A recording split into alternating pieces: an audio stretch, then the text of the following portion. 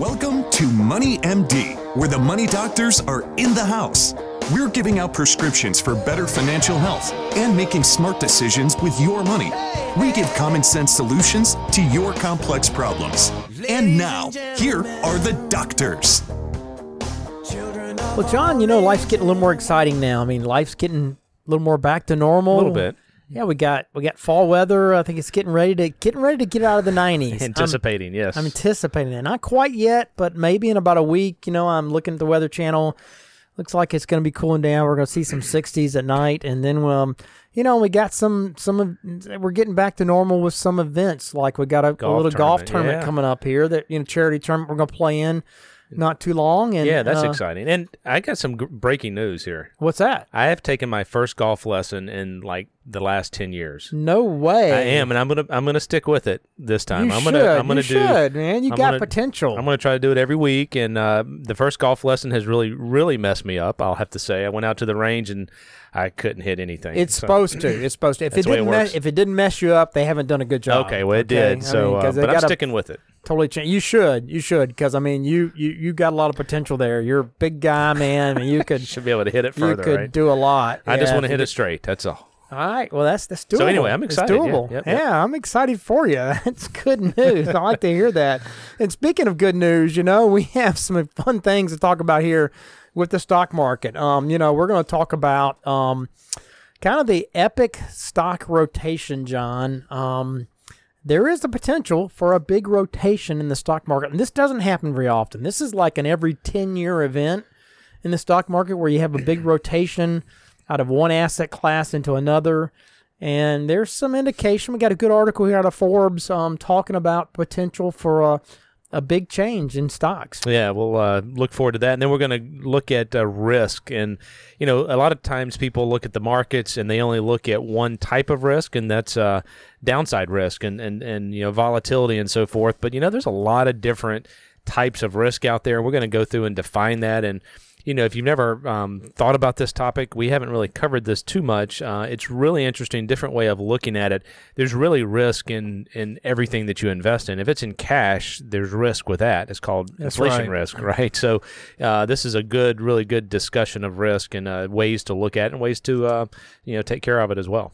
And it's very important to know all the types of risks that you need to pay attention to. So, great topic there.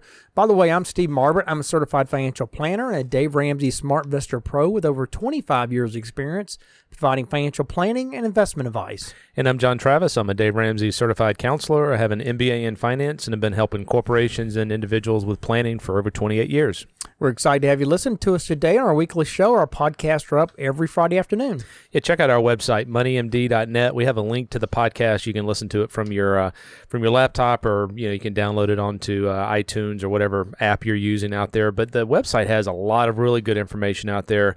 Videos, we have calculators and so forth, so go check that out. And we also have a Facebook page. It's MoneyMD, and we post a weekly prescription of the week out there. So those are sometimes more entertaining than others, but there's good information. That's right. Yeah, and we'd love to hear from you. You can link to us there on our website. Send us your questions. We'll talk about those here on the show. But yeah, we'd love to have your feedback.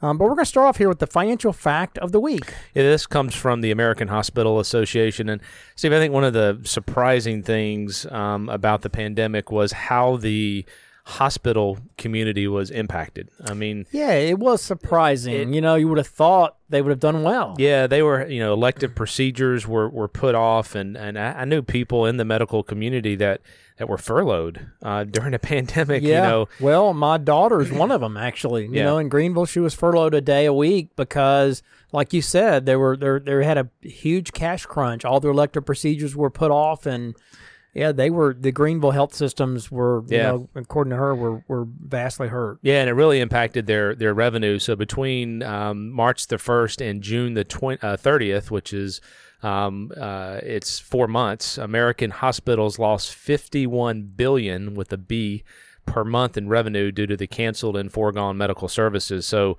wow, those are big numbers, and it certainly has impacted a lot of folks. And I think most places elective surgeries have started back up, but it just goes to show you just don't know. That's why we always preach have emergency funds to protect you during these crazy times, because no one predicted. I don't think anybody could have come up with a scenario on hospitals not operating. Yeah, and the hospitals getting hurt through this. You would have thought they would have been helped by all the COVID treatments they were doing, but in fact, all these foregone medical procedures hurt them. Although I don't think those are going away. I think they are coming back, and these are things that people are going to do anyway eventually. It's not like, you're not eating in a restaurant. Well, you're never going to go eat that meal again. That's right. Yeah. So, unless you go twice as much. True, which we've been known to do. Yeah. So anyway, good fact of the week. And that leads us up here to our first topic, and that is the epic stock rotation again, John.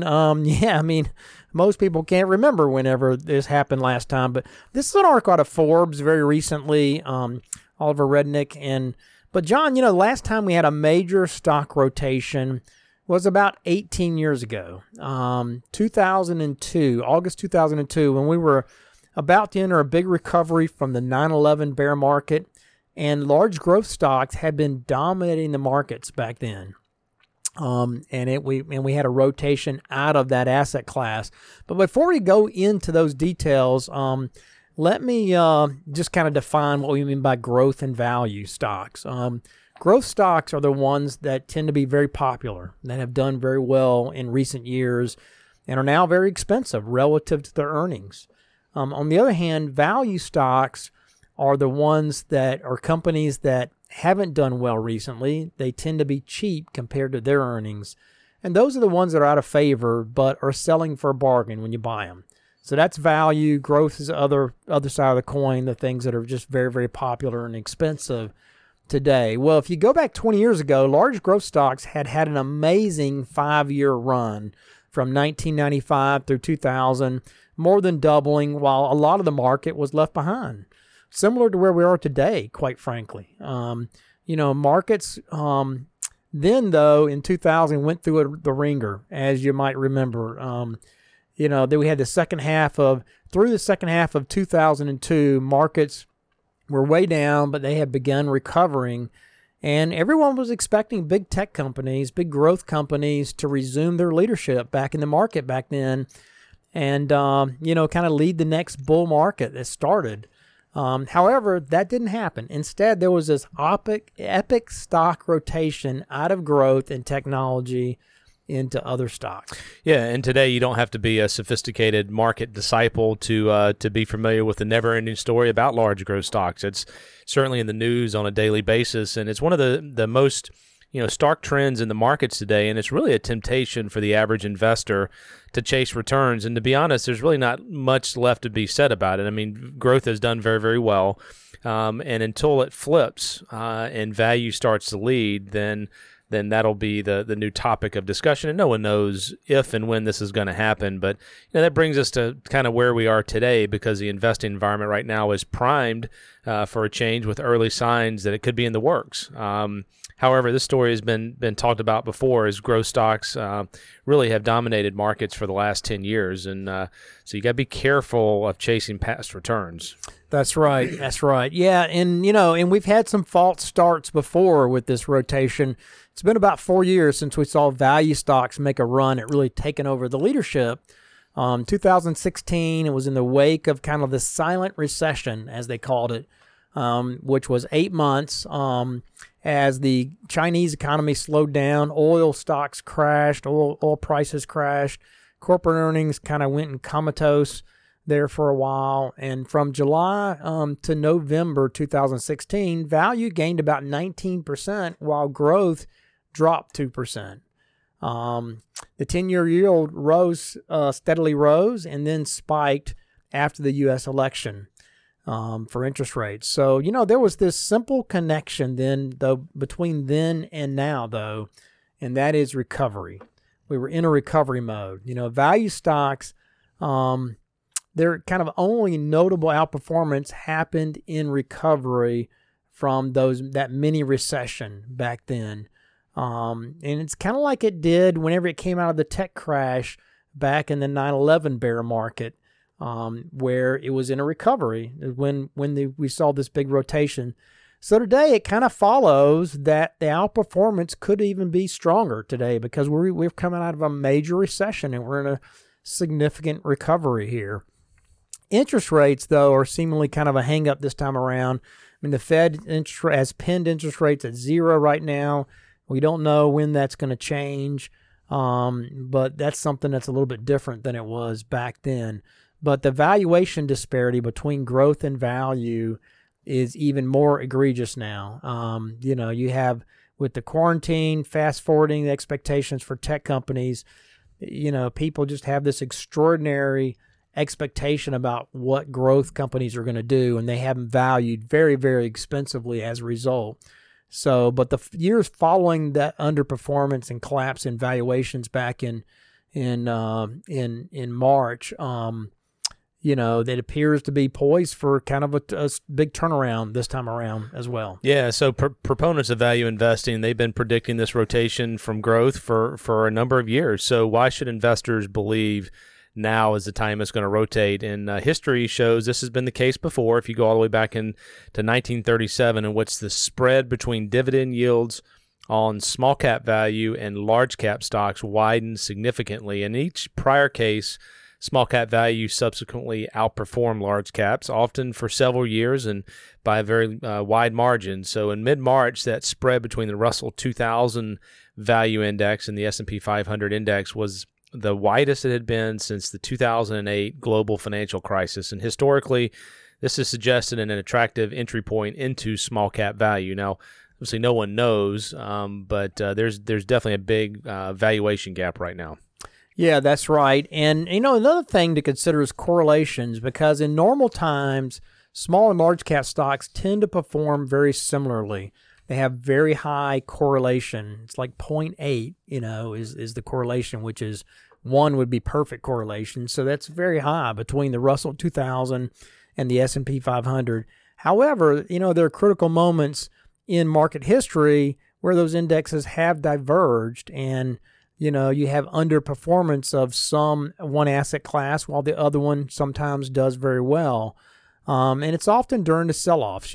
Small value stocks are hardest hit during sell-offs whenever you have a market drop like it did back in March.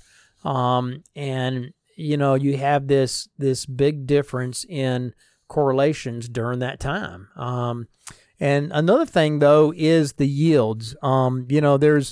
There's during those times, you see dividend yields and spreads become very large between the dividends. For instance, during the market sell-off of January 2008, during the financial crisis, the dividend yield between the Russell 2000 Value Index and the S&P 500, which had averaged about 0.2, spiked to over 1%. And over the next 5 years, the Russell 2000 Value Index outperformed the S&P 500 by over 50% over the next 5 years. Yeah, so whenever those dividend yields get really wide, that tends to be a precursor to outperformance of one asset class or the other. And that pattern of small value beating large, may be on the cusp of that again, because what we've seen as a result of this shutdown is the difference between the Russell 2000 value dividend yield now and the S&P 500 has soared to over 1.34%. So it's a very high, difference between the dividends on those two asset classes. And so based on the experience of 2008 and other historic market events, those spreads of that kind of magnitude represent kind of a powerful signal that small value stocks have the ability to outperform during the recovery. Yeah, and of course it could be different this time. No one knows for certain. There's certainly important differences between this pandemic and the great financial crisis in 2008. Most notably, the 2008 market sell-off. It struck indiscriminately across industries, whereas the current crisis, the impact really has been uneven. If you look in large cap stocks, there are industries such as airlines, entertainment, and leisure that are really bearing the brunt, and industries such as technology are maintaining and even seeing higher valuations. So given these differences, it makes sense that the subsequent recoveries could diverge as well, at least for large caps. So again, we're not trying to predict the future here, but that's kind of what we're seeing. Yeah, that's right. And in small value stocks, the sell-off that we had, the COVID-19 sell-off back in March, has been violent really across the board with virtually no differentiation between, sectors. And I mean, in this way, the situation today kind of mirrors that of the 2008 financial crisis almost perfectly. As a result, it's kind of reasonable to conclude that the recovery will also resemble that of this prior crisis. And small value could again, outperform large growth stocks as it has in the past. I mean, the opportunity for small value stocks relative to large cap stocks kind of comes as investors have flocked to large growth stocks here recently. And largely it's kind of a flight to safety after the sell-off that we just had. But now, after the recent stock market rally, many analysts are kind of looking at this and, seeing a lot of room for appreciation in small cap stocks. I mean, in contrast, betting against the significant appreciation of small value would require you to believe that the spreads between small value and other asset classes will not revert to the historic means, and small businesses will continue lagging the broader economy throughout the recovery. The market's sending clear signals that small cap value appears to potentially be poised to outperform large equities and large stocks going forward. Investors who remain unconvinced, though, by this historic data and the fear of continuation of small values outperformance or underperformance, they got to remember that Washington has made it clear that the federal government will support small businesses throughout the crisis, as they've done, and potentially even to a greater extent than any previous crisis. So I guess kind of the bottom line here, John, is, there is a lot of room for stocks to turn. And we see that throughout history. There's no one asset class that continues to lead the market forever. Yep. And we've had this amazing run for large growth stocks. It's not going to last forever. And eventually you're going to have a rotation. Right now, if you picked an asset class that seemed to be very undervalued or very beaten down, it would be small value stocks. Yeah, if you look at the PE ratio, price to earnings, I mean, that's what it points out. I mean, they're significantly less pricey than growth stocks, but that's why you diversify, right? You want to own some of all these stocks in your portfolio because no one knows what the next best asset class is, and so that's diversification. Yeah, you don't want to invest by looking in the rearview mirror and chasing after what happened yesterday or last year or the previous 5 years. And today, that's, the outperformance of growth stocks. So, don't chase those. Stay diversified. That's really the moral of the story here because, there is change in the wind. So that's the story there. Anyway, that leads us up here to our question of the week. Yeah, should I delay a medical procedure in order to save more for retirement? No, I do know that some people do that. sometimes make decisions on elective procedures, or at the end of the day, your health is more important than investment. So certainly do not prioritize retirement or saving money over medical. You got to get taken care of. If you don't have the money, there are facilities that will help you and take care of you, but don't prioritize money over your health. Yeah, there's not much more important than your health, right? And better health usually means better finances, quite frankly. Mm-hmm. If you're in bad health, you tend to end up spending a lot of money on medical issues and everything else to compensate for your bad health. So you want to get in good health. I mean, don't prioritize, your savings over your health. So you got to get things taken care of. That's what money is for. So good question of the week. And that leads us up here to our next topic, and that's different ways of looking at risk. Yeah, so volatility is typically, when people think about risk of the markets or risk in, finances, it's volatility. And this comes from Josh Charlson from Morningstar. And, volatility is one of the most common cited definitions of risk. It's usually depicted by the statistical concept of something called standard deviation, which essentially measures the range of the fluctuation of an investment's return. So how truly relevant is volatility to an investor? As Howard Marks of Oak Tree Capital has written, I don't think most investors fear volatility. What they fear is the possibility of permanent loss. And It's true. Yeah, the fact is if you stay invested, the markets have always recovered, right? So Right. but volatility is one risk. Another one is risk adjusted return, and that basically measures a step up from standard deviation, and it basically ranks the investments based on return history. And as an example, gold, for an example, has a very high standard deviation, as does the stock market. Right. But the market has returned more than gold. So, stock market would be higher on a risk-adjusted return than what gold would be historically. That's right. That's right. So that's a good thing to look at. And we certainly look at that. And then, another one here, and this is the one I think most people are concerned about, John, at the gut level, right? And that's downside risk. It's another way to think about risk, as an investment's propensity to lose. Since investors tend to be, less concerned about volatility that works in their favor. They don't care about upside volatility. What they care about is the downside volatility.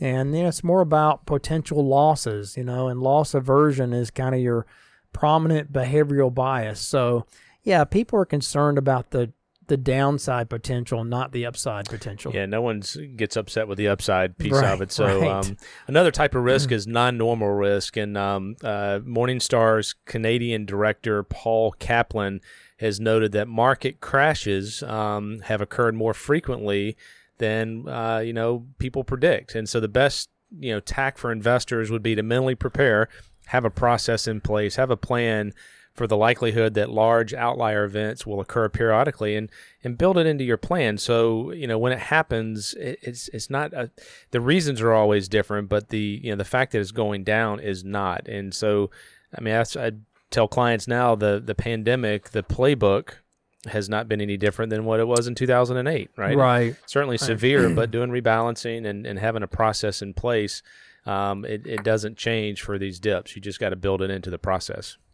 Yeah, that's right. Another one here is valuation risk, John, and you don't hear about this talked about much in this way. But the measures of risk are all derived from an investment's past performance, right? And so valuation risk, familiar to anyone who has ever, referred to PE ratios as expensive in the stock market, is more of kind of a forward-looking risk. At its root, valuation risk means that you have, you've paid more for an investment than its fundamental value or its fundamentally worth. And, that's the price that eventually will fall to meet that fundamental value. That's the risk, that it's going to fall and equal that value. So it kind of relates to downside risk. If something is overvalued now, then potentially in the future it's going to revert back to that, and that's called valuation risk. So, it also refers to kind of the broad markets being inflated with excessive exuberance, like the tech bubbles and the real estate bubble and that kind of stuff. Yeah, another risk here is concentration risk, and it's an important risk for both individual funds and your overall portfolio. So diversification really is probably the most important tool for reducing risk. So a concentrated mutual fund that holds fewer securities, or if you have multiple holdings and they're all in one asset class, like large stocks, large growth, it can be risky because you have everything in one asset class. So you got to be careful that it's not over concentrated in one asset class. Another risk is credit risk, and this is really fixed income related.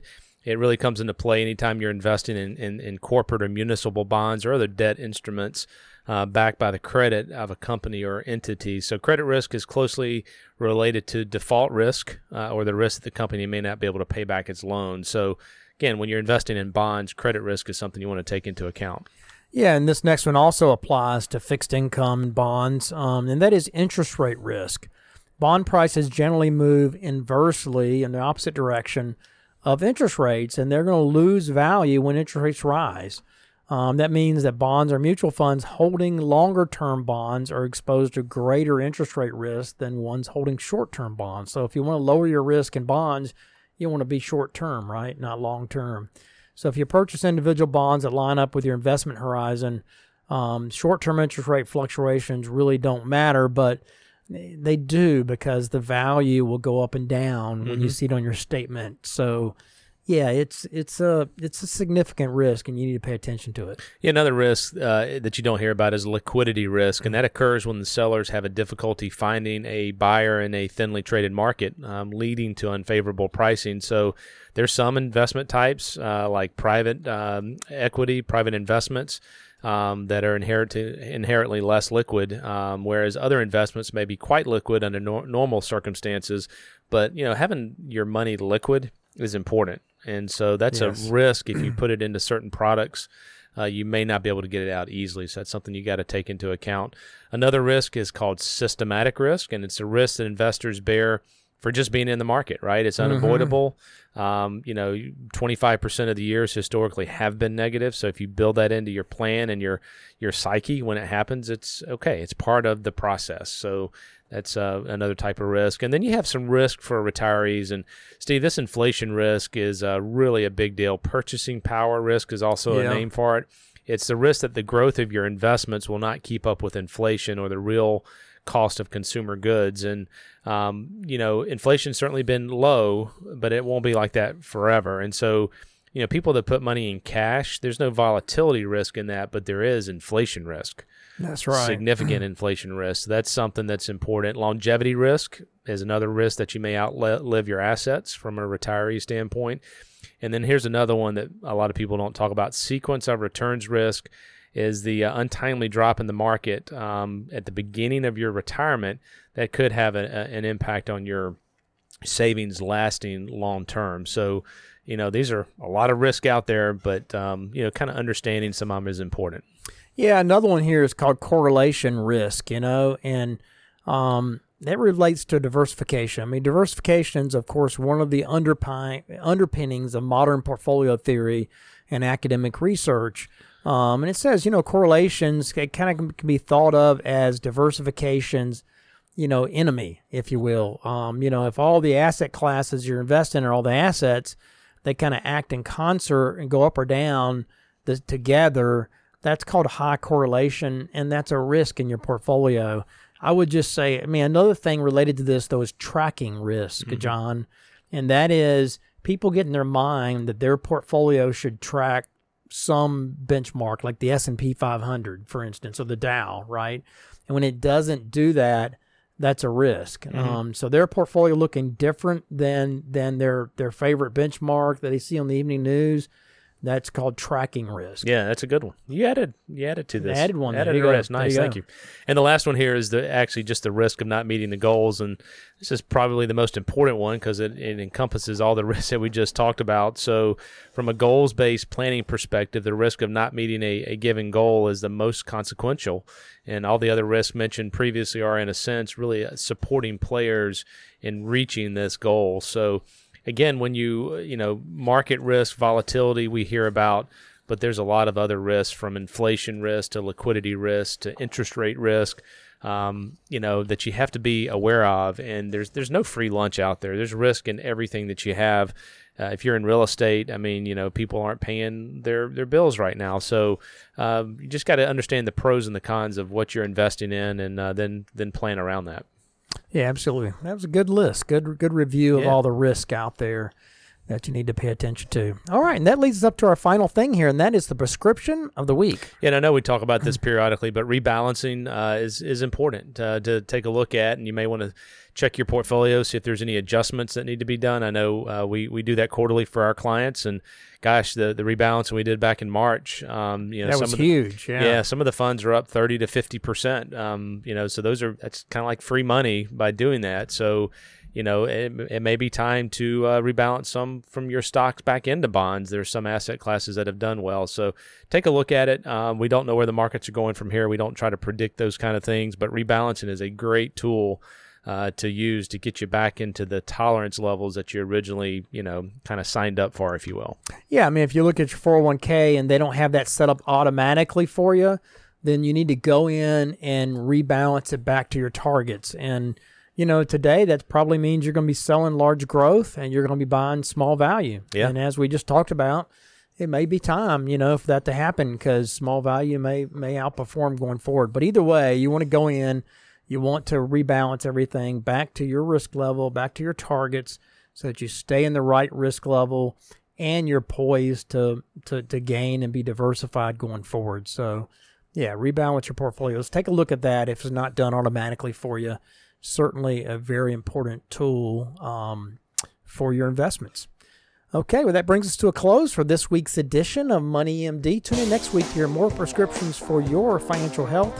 Check us out on our website, moneymd.net, and send us your questions. You can link to us there, or you can give us a call at Richard Young Associates at 706-739-0725. Thanks for listening. Have a great rest of the week. Have a good one. This program contains general information only and should not be taken as specific investment, tax, or legal advice. This broadcast is not a solicitation for the purchase or sale of any security. SmartVestor Pro is not connected to investment returns. Further information is available by contacting Richard Young Associates, a registered investment advisor.